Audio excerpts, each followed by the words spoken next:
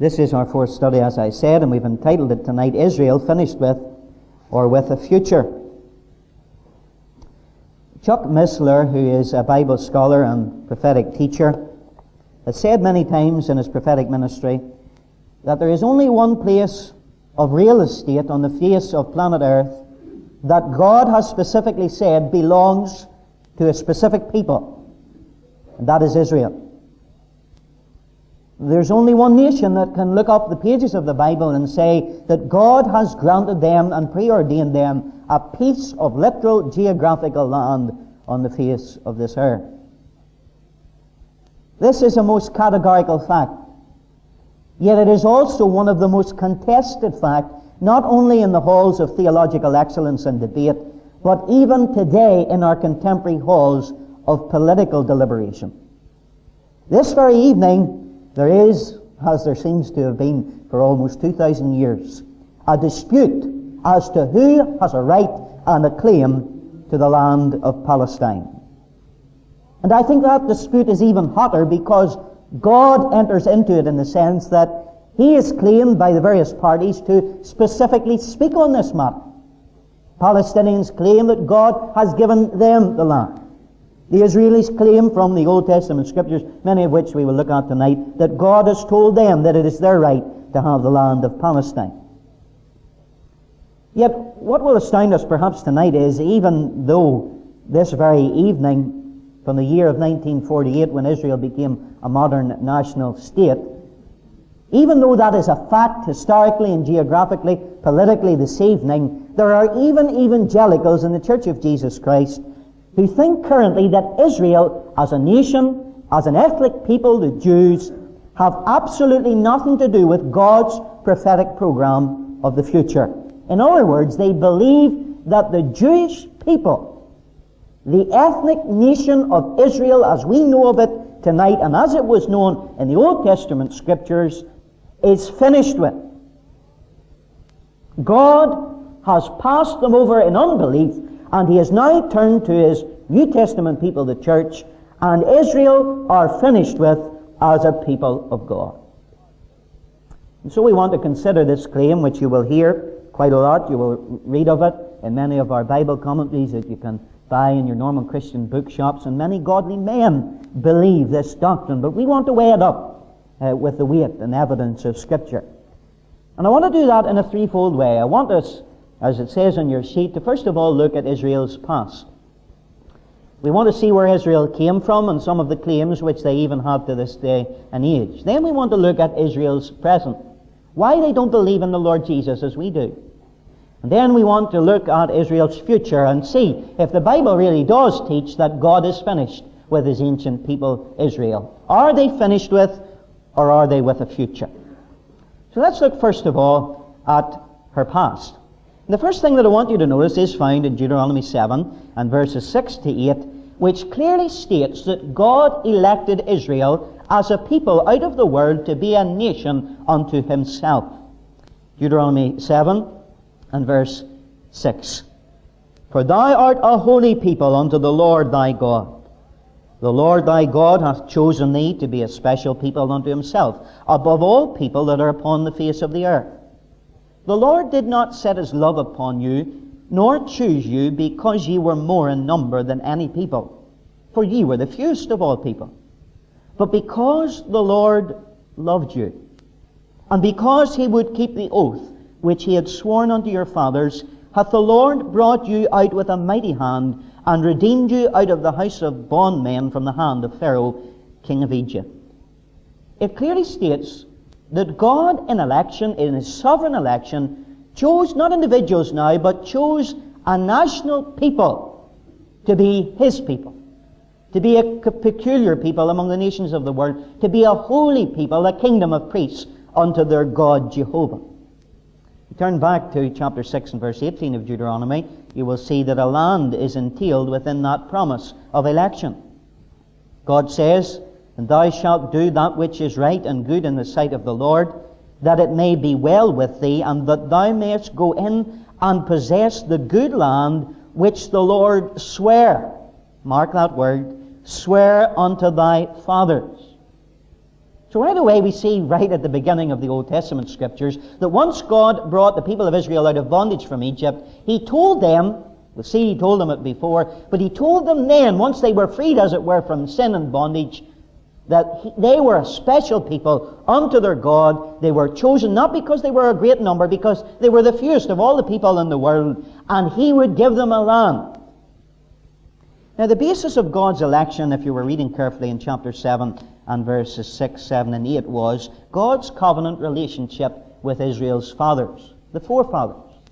Look at Deuteronomy chapter 10, just so as I can prove this to you categorically. Deuteronomy chapter 10 and verse 15. Only the Lord Jehovah had a delight in thy fathers to love them, and He chose their seed after them, even you above all people, as it is this day. The election of Israel was chiefly founded on the basis of the covenant relationship that God Jehovah had with their forefathers. That is the basis of election. The relationship that you will read of over and over again in the Old Testament, that Jehovah is the God of Abraham, the God of Isaac, and the God of Jacob, whose name, of course, was changed to Israel, and whose 12 sons became the 12 tribes of Israel. That is the basis for God's election of Israel, the covenant relationship that God Jehovah had with their forefather. Now, you might ask the question, well, what are the purposes for their election in such a way? Well, we haven't got time to go through them all, because there are several, but Exodus 19 tells us that one of the purposes of the choosing of Israel out of all the peoples of the world was to become a kingdom of priests, to be a special people. When every other nation in the world was falling down to pieces of wood and stone and silver and gold and fine gems, and worshipping the birds of the air, the fish of the sea, and the beast of the field, that there was one people who were worshipping the true and living God, and worshipping Him in a way that was acceptable unto Him, that God should be glorified through this national people, Israel. Not only were they to become a kingdom of priests, to worship God, but they were also to be recipients of God's revelation. If God was going to speak to men and women on this earth, He needed a people to do it through, and He chose the nation of Israel.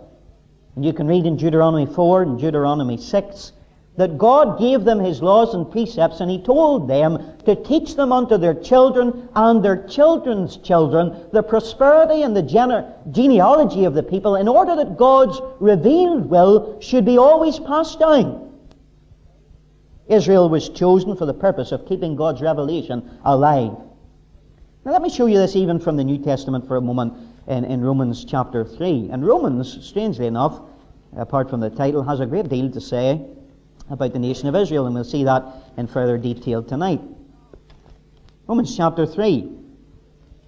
Thinking of how God chose Israel to reveal His divine will. Verse 1, what advantage then has the Jew? Or what profit is there of circumcision? Much every way. There's a lot of profit in being Jewish, chiefly because that unto them were committed the oracles of God. The revelations of God were not committed to Gentiles or Gentile people nations, but were committed to the Jewish nation. Verse 3, for what if some did not believe? Shall their unbelief make the faith of God without effect? The Jewish people were given the revelation of God whereby men could believe. The message of God had come to men through the Jew. Another purpose of their election was to propagate the doctrine of one true and living God. To hear the Muslims today, you would think the nation of Islam was the only people who believed in one true and living God. But the Jewish people, that is one of the reasons for their election and their existence, to tell the world that there is but one God, none other God beside Him, and Him alone shalt thou serve. That is why Israel was chosen and elected. But perhaps the most important, primary and chief reason for the purpose of Israel's election was simply this, that through this ethnic national people, Messiah would come. Let me turn you to a few verses, even in the New Testament. Romans 9. Whose are the fathers, and of whom, as concerning the flesh, Christ came, who is over all, God, blessed forever. Amen. Not as though the word of God hath taken none effect, For they are not all Israel which are of Israel. Now we will find out later in a bit more detail in chapters 9, 10, and 11 that Paul directs his attention to his kinsmen according to the flesh, the Jewish race. But he's now asking this question rhetorically in verse 5. What nation did God choose to bring the Christ out of? It was the Jewish nation. Because the reason why they were elected way back in Deuteronomy and right before it in the very bowels of Abraham through that promise in Isaac was that Messiah should come, and as God said to Abraham, that all the nations of the earth should be blessed through the Jew. Why? Because as the Lord said in John's Gospel, salvation is of the Jew. Why? Because Messiah is from the Jews. Never you forget that, my friend. That your Savior and your Lord Jesus Christ was a Jew. He was a Jew. He is a Jew. He always will be a Jew. That was the chief reason why Israel was elected. The first thing in their past that we need to lay as a foundation stone. Here's a second thing I want you to notice in their past. Not only was she elected, but she was given through her forefathers unconditional covenants. Now, unconditional simply means that God didn't lay down any particular conditions that they should be ultimately fulfilled. In other words, God gave His word on a thing. Now, it's not that He didn't require obedience from His people, but ultimately that obedience was not required for the ultimate sovereign fulfillment of what He had said He would do. That's important. Now, there are 4 unconditional covenants that we read of in the Old Testament. The first is found in Genesis 12 through to 13. It is the Abrahamic covenant given to Abraham that I've alluded to, where God told him that out of his bowels at that very old age there would come a son, and his progeny would be greater than all the sand on the seashore and the stars of the sky. And it was an unconditional promise. Then we read further in Deuteronomy 28 to 30 of the Palestinian promise. That has often been called the promise of the land. This map that you see up on the screen, the promise of God's geographical piece of sod that is the land of Israel that we know today, and even farther than that. That God was guaranteeing them in an unconditional Palestinian promise, a promise that they would possess the land ultimately. It would be guaranteed. The Abrahamic covenant, unconditional. The Palestinian covenant, unconditional. And then we read of the Davidic covenant given to David in 2 Samuel chapter 7 and also in 1 Chronicles chapter 17. And David was told that his throne would endure forever, that his lineage, his children, would continue forever on his throne, and his kingdom, the Davidic kingdom, would be an eternal kingdom. In other words, that Davidic covenant assures us that there will and has to be one day, if we interpret Scripture literally, grammatically, historically, a literal reign of Christ upon the earth for 1,000 years from Jerusalem. The Abrahamic covenant, the Palestinian or land covenant, the Davidic covenant, and fourthly, what is called the New Covenant. God promised His people, Israel, primarily this promise was given to them, that He would take away their heart of stone and give them a heart of flesh, and He would live within them. You read of the valley of dry bones in the book of Ezekiel, and that still has yet to be fulfilled, the new covenant coming to national fruition in the life of the Jewish people. Now, we have entered into the blessings of the new covenant in Christ. But as yet to the people of Israel, as an entity, they do not enjoy those blessings this very evening. But what I want you to notice is, these covenants were unconditional. That means God promised. And you and I both believe that when God says something and promises something, He will fulfill that thing. And these promises have, to this very day, as yet, remain unfulfilled. Please remember that as we follow through tonight. The third aspect of their past that I want you to notice is the Mosaic covenant or the Mosaic law. Now, this is a conditional covenant. Because God said, do this, and you shall live, and you shall remain in the land. And at the center of the Mosaic law, we know it as the Ten Commandments, the Decalogue, but there are a lot of other laws, right from really Exodus through to Deuteronomy, that we are very unfamiliar with perhaps, but the Jewish mind knows, and the lawyers, the Pharisees, and the scribes were experts in all of this, that the center of it all was the blood sacrifice. Now, the blood sacrifice in the Old Testament, please do not misunderstand this, it only served to cover over, in a temporary sense, the people's sin in order that they could worship God, but it did not remove their sin. It covered it over. But although the sacrifice is central, God gave Israel these commands in His Mosaic law. And those commands were not given to Gentile nations. They have not been given in the New Testament to the church, although we in the Spirit would obey the Spirit of the law because Christ lives in us by the Holy Ghost. But these laws were not given to the church of Jesus Christ. They were given to the Jews. Read about it in Exodus 19 and 20. Let me also sound a word of caution.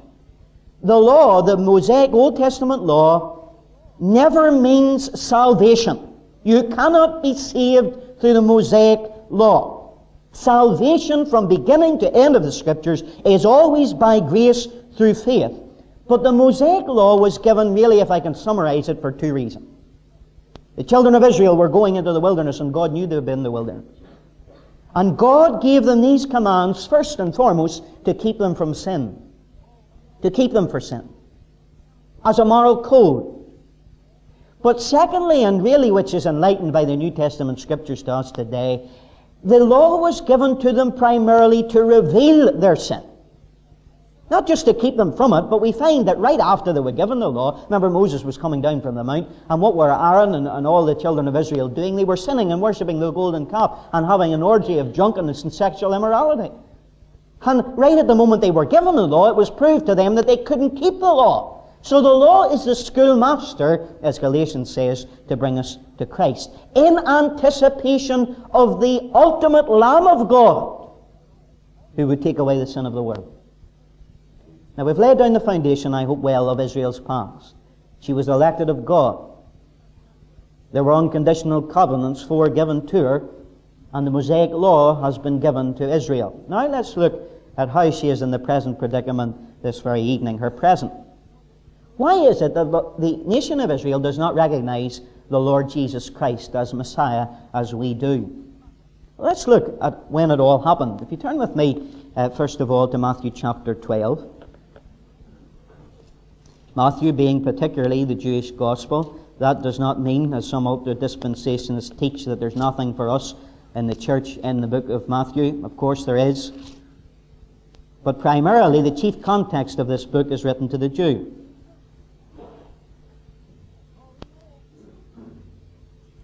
Verse 22, the Lord has been performing miracles. Then was brought unto him one possessed with a devil, blind and dumb. And he healed him, insomuch that the blind and the dumb both spake and saw. And all the people were amazed and said, Is not this the son of David? That means Messiah. But when the Pharisees heard it, they said, This fellow doth not cast out devils, but by Beelzebub, the prince of the devils. And Jesus knew their thoughts and said unto them, Every kingdom divided against itself is brought to desolation, and every city or house divided against itself shall not stand. And if Satan cast out Satan, he is divided against himself. How shall then his kingdom stand? And if I by Beelzebub cast out devils, by whom do your children cast them out? Therefore they shall be your judges. But if I cast out devils by the Spirit of God, then the kingdom of God is come unto you. Christ is saying, I have come to you, and the kingdom of God has come to you, and you are attributing the power behind the kingdom of God to the prince of demons.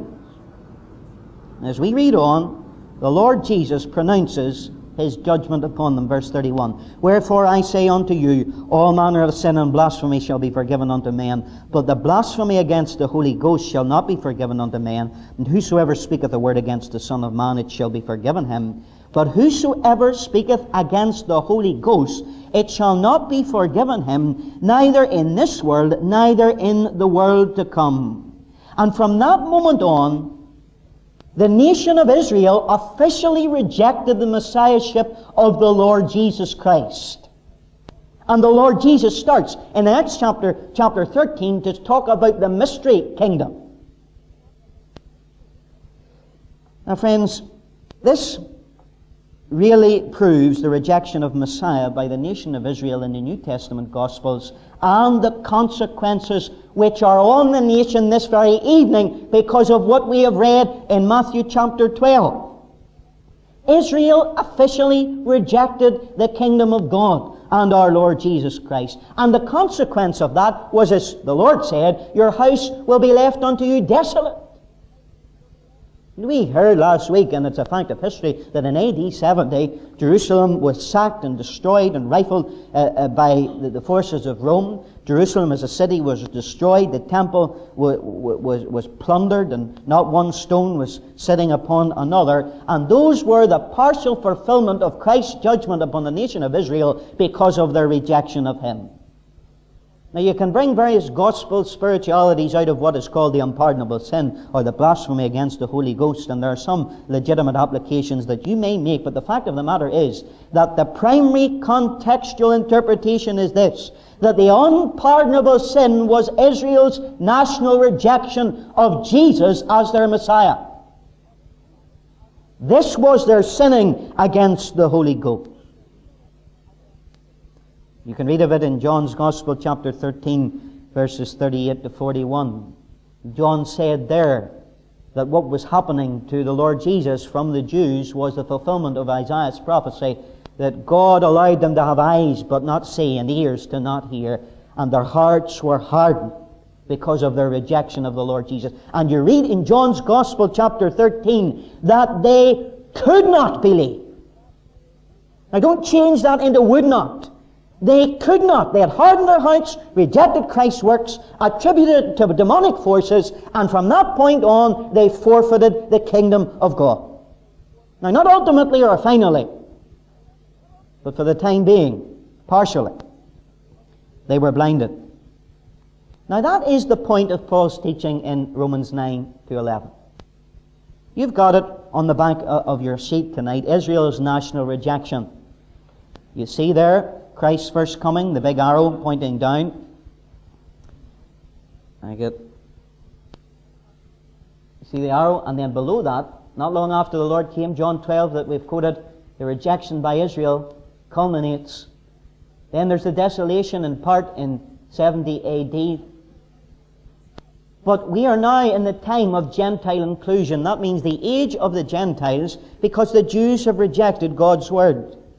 Israel's rejection of the Messiahship of Jesus, it was final in the sense of when Christ was upon the earth, but don't for 1 minute think that God had got caught by surprise because they rejected the Lord Jesus Christ. It was very much part of God's plan that it should happen this way. It's not that we as believers coming from the Gentile world were some kind of plan B for God and He thought He had to save somebody because the Jews wouldn't have Christ, so He brought us into the blessings. It's nothing of the sort. From the very beginning, God would bless all the nations of the world, and He had prophesied that they would reject Messiah, Isaiah 53 and many other portions of Scripture. God was not taken unawares by this. In fact, it was His plan in this age that we are living in to bring you and I as Gentiles into the blessings of Israel. And now we read in Romans chapter 9 and 10 that God does not deal with men and women in this age of Gentile grace nationally. It doesn't matter whether you're from Ireland or whether you're from Timbuktu or whether you're from Israel or another Gentile nation. God doesn't deal with men in this age in their national allegiance. He deals with men individually. That's why you have in Romans 9, 10 and 11, particularly chapter 10 and verse 13, this pronunciation, that there shall come a day when whosoever shall call upon the name of the Lord shall be saved. When any person from any nationality, if they cry in the name of the Lord, shall be saved. The word of God is nigh thee. It is even in thy mouth. That if thou shalt confess the Lord Jesus Christ with thy mouth, with thy lips, and believe in thine heart that God hath raised him from the dead, thou shalt be saved. Now listen, I know this can be complicated for some folk, but if you're not saved and you're in this meeting tonight, you need to be thankful that you were born this very day. That you're alive in this age, because there's an opportunity that has never been before for men and women of every creed and colour and people and nation and tongue and culture to be saved, because God is a God of grace and He has come out to the Gentile peoples of the world in the offer of salvation. But what I want you to notice, and this is an answer to our question, is Israel finished with? This age of grace today does not mean that the church is God's only plan and that Israel is finished with. But Paul tells us, Romans 9, 10 and 11, read those when you get home, he tells us that Israel will be restored. He even says in chapter 11 that all Israel will be saved in a day. They will be converted and they will come back to Messiah. He tells us in verses 1 to 11 of chapter 11 that there will be a remnant of Israel who will come in faith to the Lord Jesus Christ. He tells us in Romans 11 that the purpose of Israel's stumbling was not just to bring Gentile people like you and me into the blessings of God, but in fact he actually says that we have been saved as Gentiles to make Israel jealous, that we are enjoying the blessings of God. And you know, the way that Jews are converted today is through that method, jealousy, that we are enjoying their blessings that they have forfeited. Isn't it amazing? If you don't believe me, turn to Romans chapter 11 for a moment.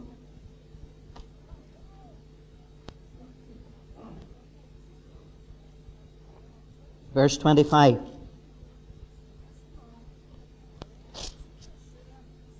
For I would not, brethren, that ye should be ignorant of this mystery, lest ye should be wise in your own conceits, that blindness or hardening in part is happened to Israel, until the fullness of the Gentiles be come in. It's not a complete and final ultimate hardening that God has left them all.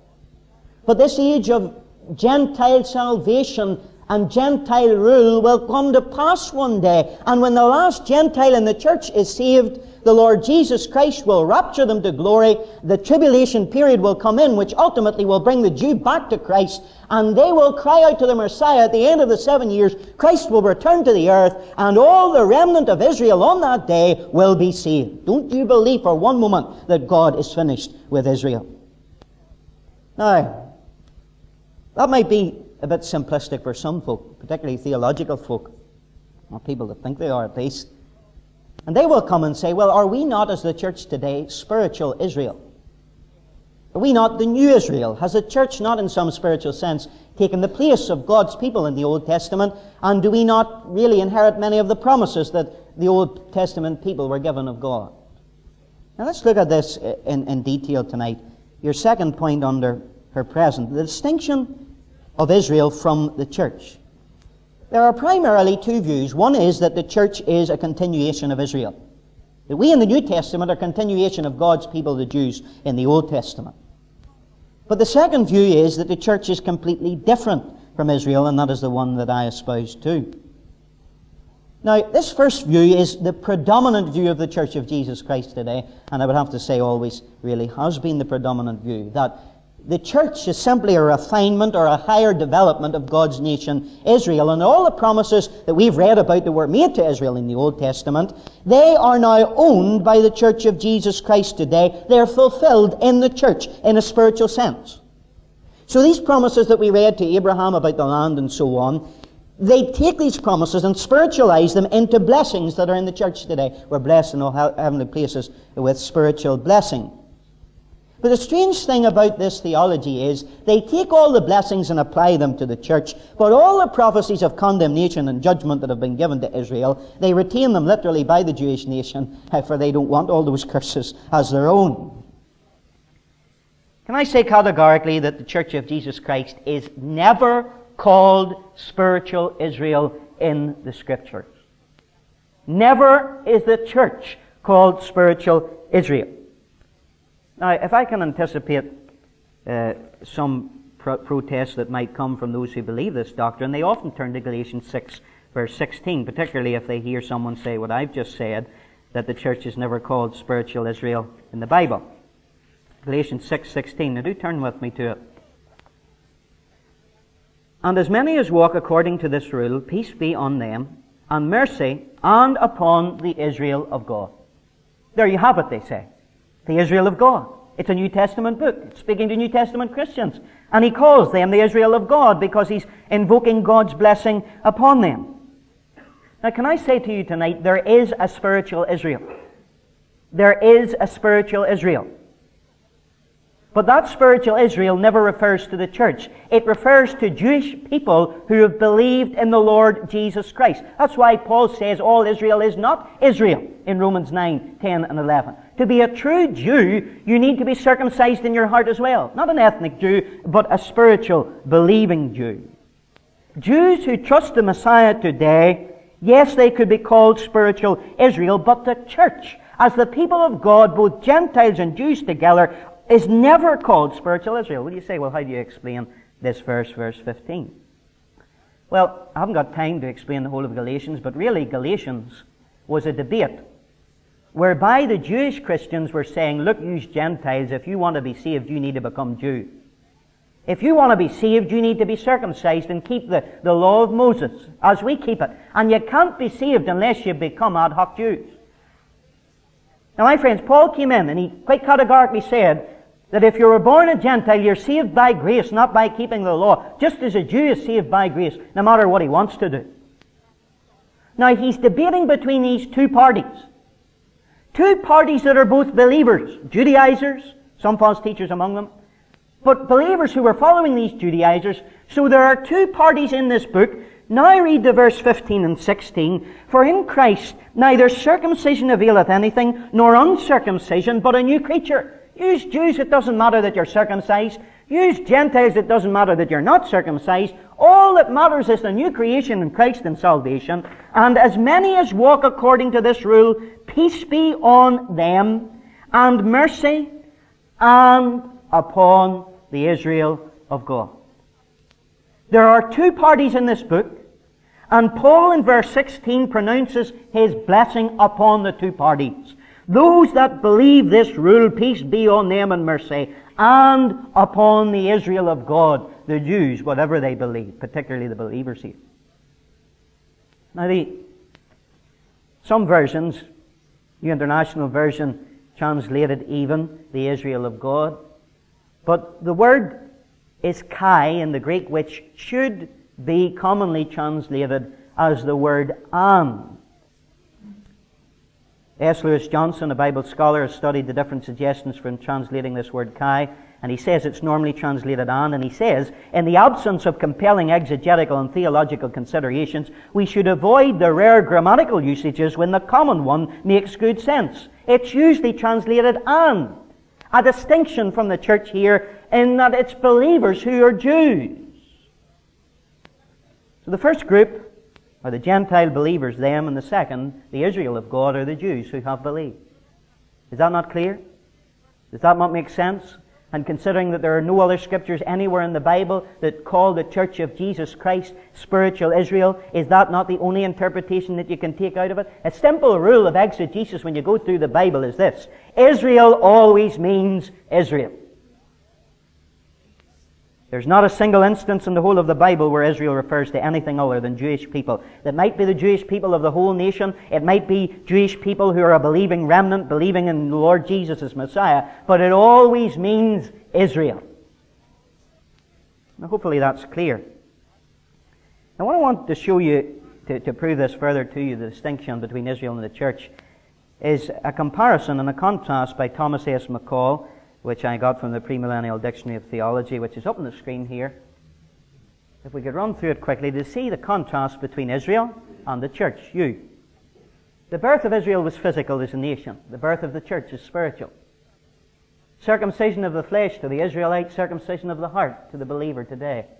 The promise to the Israelite was an inheritance of the land, but the promises to us are inheritance of heaven. We are not citizens down here, but citizens of heaven. The government of Israel was the Davidic monarchy, the priests, the national entity of the land, the temple worship, animal sacrifice. But our government in the church are the apostles' doctrine, the pastors, elders, overseers, body of Christ, decentralized worship wherever believers meet, where two or three are gathered, and the Lord's Supper, not animal sacrifice. The destiny of the people of Israel is the millennial kingdom, but our destiny is the rapture of the church, going to glory right away and coming back to reign for 1,000 years with the Lord Jesus. The Messianic King is particular to Israel, but ours is a Messianic Savior. Israel is described as the wife of God who was married to Israel in the desert when the law was given in the covenant. We are the bride of Christ who has not yet been married to Christ. We are espoused as a chaste bride to Him. There's Levitical priesthood in Israel. There's a Melchizedek priesthood, which is not Levitical, that we have from the book of Hebrews. Jerusalem is the center of the Israelite worship. Missions is our center. Go ye into all the world and preach the gospel, not one city. There is a believing remnant even to this day and always has been among the Jews, but we are a spiritual minority in Jesus Christ. The Jew keeps the Sabbath, we keep the Lord's Day and celebrate the resurrection of the Lord, not under law. The Jew keeps the feasts. We have the ultimate fulfillment of the feasts, and the Jewish future is seen in the feasts. In eternity, the Jew will be named, the 12 tribes, upon the gates of the New Jerusalem. But the church is not such. Like in eternity, the foundations of the New Jerusalem will be for the church. Can I give you 3 other reasons of distinction between Israel and the church given by Arnold Fruchtenbaum, a Jew himself? He summarizes the distinctions in about 5 to 6, 7 ways. The first is this. The church was born at Pentecost, Acts chapter 2. Israel existed for hundreds, indeed many, many years. What a distinction. The second, certain events in the ministry of Messiah were essential to the establishment of the church. The Lord had to come, He had to die, the kingdom had to be rejected, the spiritual kingdom had to be instigated so that you and I might believe. He had to rise again, He had to ascend to heaven to give gifts to men, otherwise we couldn't be saved as the church. The mystery character of the church, Paul tells us in Ephesians that there's never been anything like the church before. That's what mystery means in the Bible. It had never been revealed. So if it hasn't been revealed, how can the church be Israel of the Old Testament? 4. There's a unique relationship between the Jews and the Gentiles in one, Paul says, new man. Well, if it's an old man from the Old Testament Israel, how can Paul then call it a new man, a new creation? 5. Galatians 6:16 that we have read, it doesn't prove that Israel is the church today. It proves the exact opposite, in fact, that there is a distinction between the two. Number 6. Read through the Acts of the Apostles and you will find that you find the nation of Israel, Jews, and the church existing simultaneously. When the church was born in Acts 2, there was no pronouncement, now all you people of Israel are now the church and the church is now Israel, but they're seen as two distinct entities and are not confused right throughout. The two are always kept distinct. Let me read to you what C.E.B. Cranfield says about confusing Israel with the church. And he is a commentator of renown. He commentates in a critical and exegetical commentary on the Epistle to the Romans. And he says these words, "It is only where the church persists in refusing to learn this message, where it secretly, perhaps quite unconsciously, believes that its own existence is based on human achievement, and so fails to understand God's mercy to itself." Now let me paraphrase that. When the church starts to take for granted God's mercy in its own life, it is then unable to believe God's mercy for still unbelieving Israel. You think, how could God bring them back now after rejecting the Messiah? How can God bring any of us to Himself? He says it is so to entertain the ugly and unscriptural notion that God has cast off His people Israel and simply replaced it by the Christian church.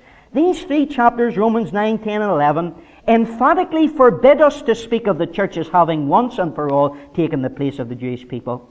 But the assumption that the church has simply replaced Israel as the people of God is extremely common. Listen to what he says. "And I confess with shame to having also myself used in print on more than one occasion this language of replacement of Israel by the church." It is called today replacement theology. Replacing the church with Israel and all its blessings. It came into vogue through Augustine's work, The City of God, this allegorical spiritualization of literal Scripture. Let's move on. Thirdly, her present. The proof that Israel has a future can be seen in the modern state of Israel today. If Israel has been condemned to extinction and has no future, how do you account for the supernatural survival of Jewish people since the establishment of the church 2,000 years ago, against all the odds? Furthermore, how do you account for Israel's resurgence among the nations as an independent state? These are facts. Less than 10 years after Hitler boasted that he would build his Nazi empire on the graveyard of Israel, on the 14th of May 1948, Israel became a nation state. 10 years after the Holocaust. And from that moment on, she was victorious in several wars. Her War of Independence in 1948.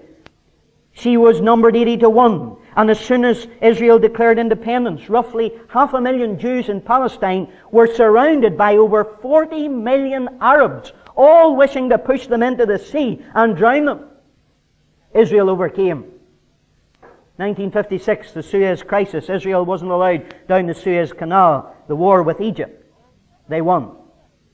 1967, the Six-Day War. They won. 1973, the Yom Kippur War. They won. 1982, Israel invaded Lebanon. Lebanon didn't invade Israel. From AD 70, the destruction of Israel, the diaspora where Jews were scattered all over the world, to 1967, Palestine was ruled by 40 different nations, but tonight she is under Israeli control, and from 1943 to today, she has fought 5 national wars and won them all. Now, if that's not proof, what is? I could talk for a long time about economic flourishing of Israel, but the fact of the matter is, prophetic scripture in the Old Testament in Ezekiel 20, 22, Zephaniah 2, tells us that first of all, Israel will be regathered in unbelief as a nation. This will be, the next slide, David, to prepare them for the 7-year tribulation period that's going to come on the earth. So Israel is being prepared now. The nation is gathering in Israel and Jerusalem as we speak. They are being gathered in unbelief so that they may be judged for these 7 years and then ultimately be gathered together at the end in belief when they will cry on the Lord for salvation and usher in God's blessing of the millennial reign. Present Israel is not the fulfillment of God's blessing in that second regathering, but we would have to say that this fulfillment and what has happened since 1948 comes in the category of that first regathering in unbelief, getting ready for the tribulation period, those 7 years when God will pummel His people into submission. Now imagine this. AD 70, the Jews are scattered. There's no Jew, not one in Jerusalem. Only a handful in the whole of the land of Palestine. Then by 1880, there's about 25,000 Jews, one way or another, they got into the land. Then 1914, at the beginning of World War I, there's 90,000 Jews in Palestine. 1923, there's 180,000. By 35, there's 300,000. By 37, there's 430,000. By 45, there's 500,000. When independence came in 1948, there becomes 650,000. After independence, immigration comes in like a flood. The first group, one group en masse, 25,000 Jews all at once, and all of them, to a man, survivors of the Nazi Holocaust. Altogether, 33,000 arrived during the first 4 months of national statehood in Israel. The new states, first year total immigration was 204,000.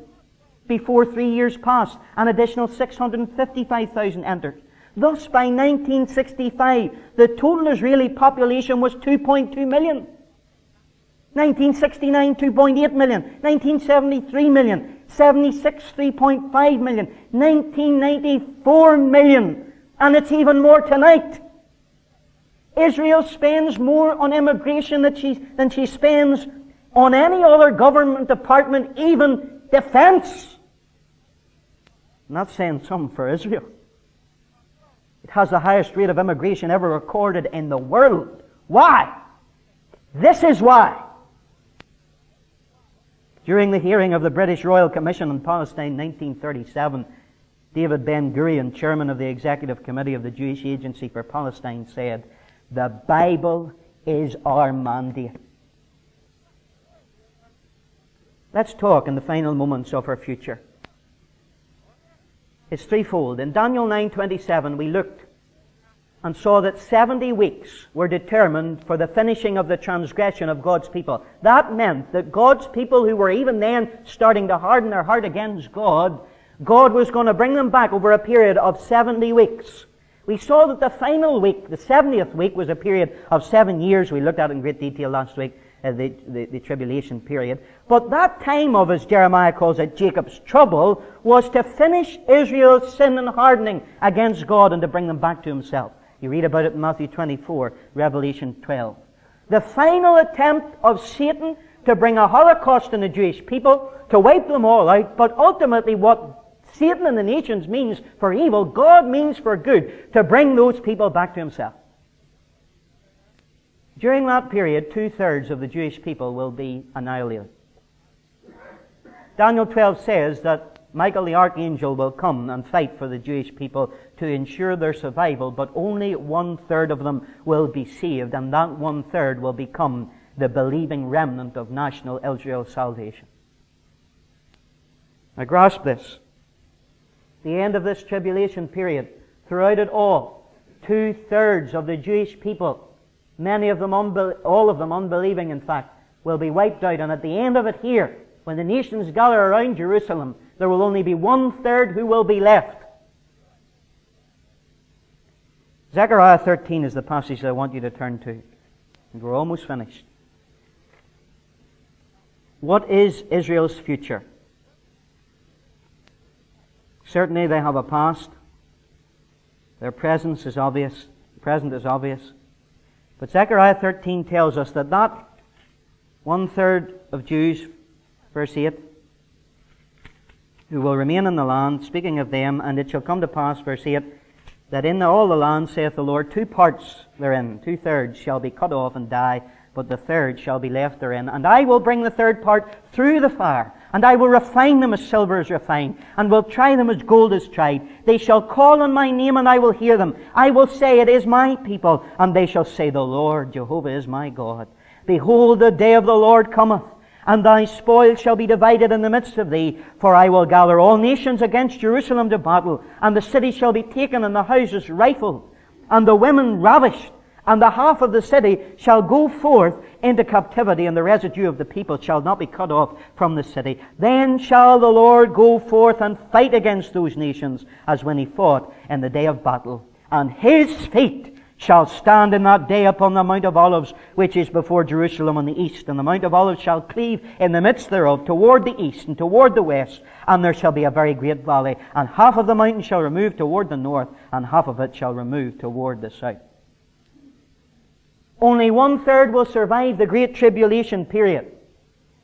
That 1/3 will cry on the name of the Lord at the end of their teller when all nations surround Jerusalem.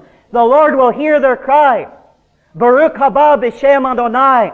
Blessed is he that cometh in the name of the Lord. And He will come. His feet will rest on the Mount of Olives. He will defeat all the nations' enemies, and He will bring in His reign at His second coming. Israel's future is tribulation. Then the coming of the Lord. Armageddon, when the Lord will wipe away all their enemies.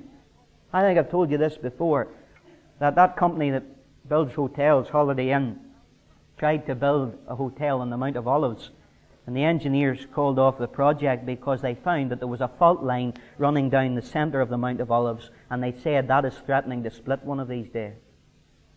You're dead right, it's going to split. The Lord's feet will come. Joel says that in the valley of Jehoshaphat near Jerusalem, there will be an awful sight of Messiah finally destroying the armies of the world. The battlefield will stretch from Megiddo on the north to Edom on the south, 200 miles. The whole battlefield. The Bible says that the war clouds will extend south through the Dead Sea to the Gulf of Aqaba and the beautiful port of Elat that some of you have been at. The reason, Matthew 23:39, for I say unto you, ye shall not see me henceforth, till ye shall say, blessed is he that cometh in the name of the Lord. But when they see it, their Savior will come and deliver them, and the nations of the world will be judged. Our nation will be judged. Our leaders will be judged. God's Word stands forever. That's why we believe that Israel is with a future. She is far from finished with. And ultimately, when the Lord comes, after Israel's tribulation, David could put up the last one again. You can find it. After the tribulation, after the Lord's coming, Jesus shall reign where'er the sun doth his successive journeys run. The unconditional covenants that we read at the very beginning in Israel's past will be fulfilled. All the prophecies of the major and the minor prophets toward Israel about the land, about the throne of David, about a reunited nation, about Jerusalem as the center of world government and worship, about a millennial temple and worship in the millennium, in the last chapters of Ezekiel, they will all be fulfilled. We will enter into the eternal state. even after the millennial reign, Israel will still be a people.